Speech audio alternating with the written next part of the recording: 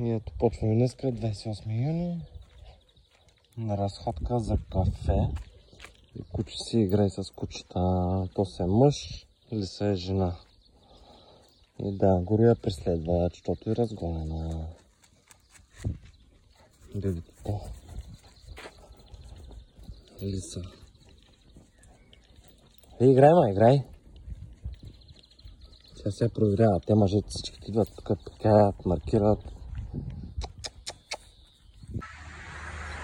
Така ето го 28-я, Рико почва да прави си йогата, обаче се е качил сам на беседката този път и се е качил по борчето, сигурно няма откъде другаде. И сега ще слезеш сам. Щом си се качил, значи вече трябва да намериш техника да слезеш сам. Да, Рико, не ми мрънкай, не дай ми дава глас, можеш да слезеш. Качи се сам, ще слезеш сам. Да, браво на Рико, браво. Малката нинджа тя. Уникален си, Рико, уникален.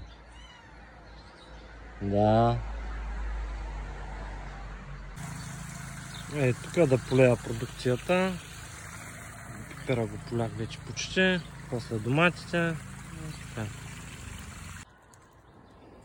Рико, малката нинджа. Нагоре за катерия, а после надолу му изорлям май. Да. Измисляй го, Рико. Бавно и славно.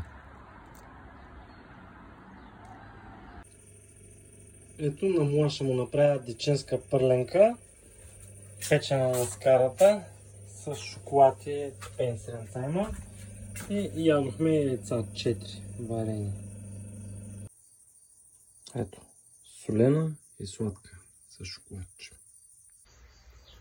Приключенията на Муа, Илиян, Гуру, куче и Рик, коте, може да следите официално само в Есенци или по-скоро Хайв.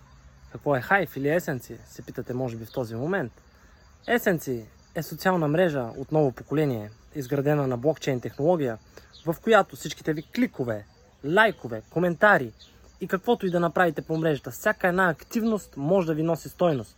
Все едно притежавате социален акаунт, който притежавате в Facebook или в Instagram, свързан в една много голяма мрежа, в която буквално всичко, което направите, има стойност.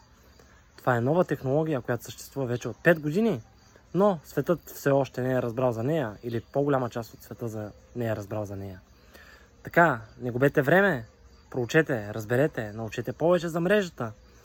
Как? Като погледнете описанието в това видео, ще намерите допълнителна информация и всичко, което трябва да знаете за мрежата. Намасте!